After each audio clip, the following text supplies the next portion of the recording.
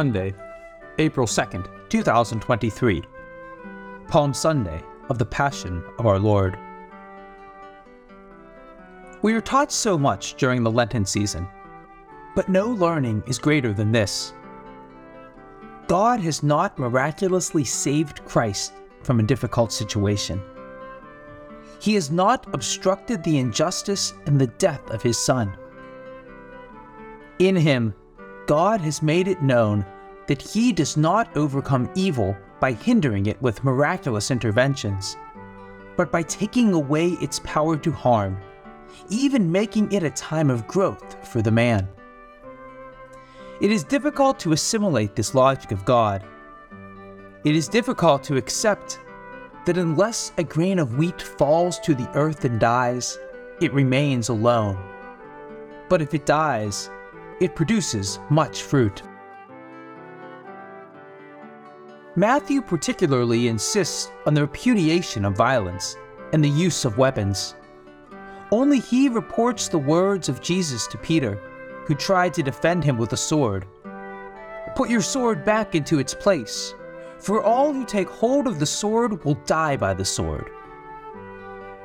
Tertullian, the famous apologist of the 1st and 2nd century, commented, "Disarming Peter, Jesus took away the weapons from the hands of every soldier." A few decades later, the biblical scholar Origen echoed, "We Christians no longer grip the sword. We don't learn the art of war because through Jesus, we have become children of peace." One of the issues close to Matthew's heart is the universality of salvation. Israel cannot consider herself as the only and jealous depository of the promises. She played the role that the Lord entrusted to her, to prepare the coming of God's kingdom. Now she is expected first among the guests in the banquet hall. Unfortunately, Israel rejected the invitation.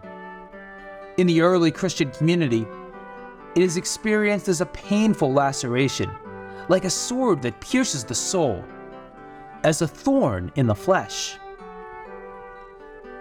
The fullest expression of this refusal is the cry, "His blood be on us and on our children."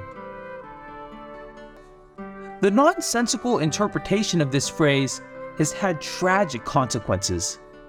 Hatred, false accusations, violence, and Christians supporting the persecution of the Jews. But the meaning attributed to it by Matthew was totally different. The Jews had chosen violence and rejected the reign of peace announced by Jesus. The evangelist wants to warn of the danger of repeating that same mistake. Another incident reported only by Matthew is the death of Judas. This disciple is the symbol of all those who, for a time, follow Jesus. Then, they are aware that Jesus does not realize and share their dreams of glory and their thirst for power. They abandon him and even turn against him. If we free ourselves from the stereotypes for a moment, we can experience respect and compassion for the plight of this man.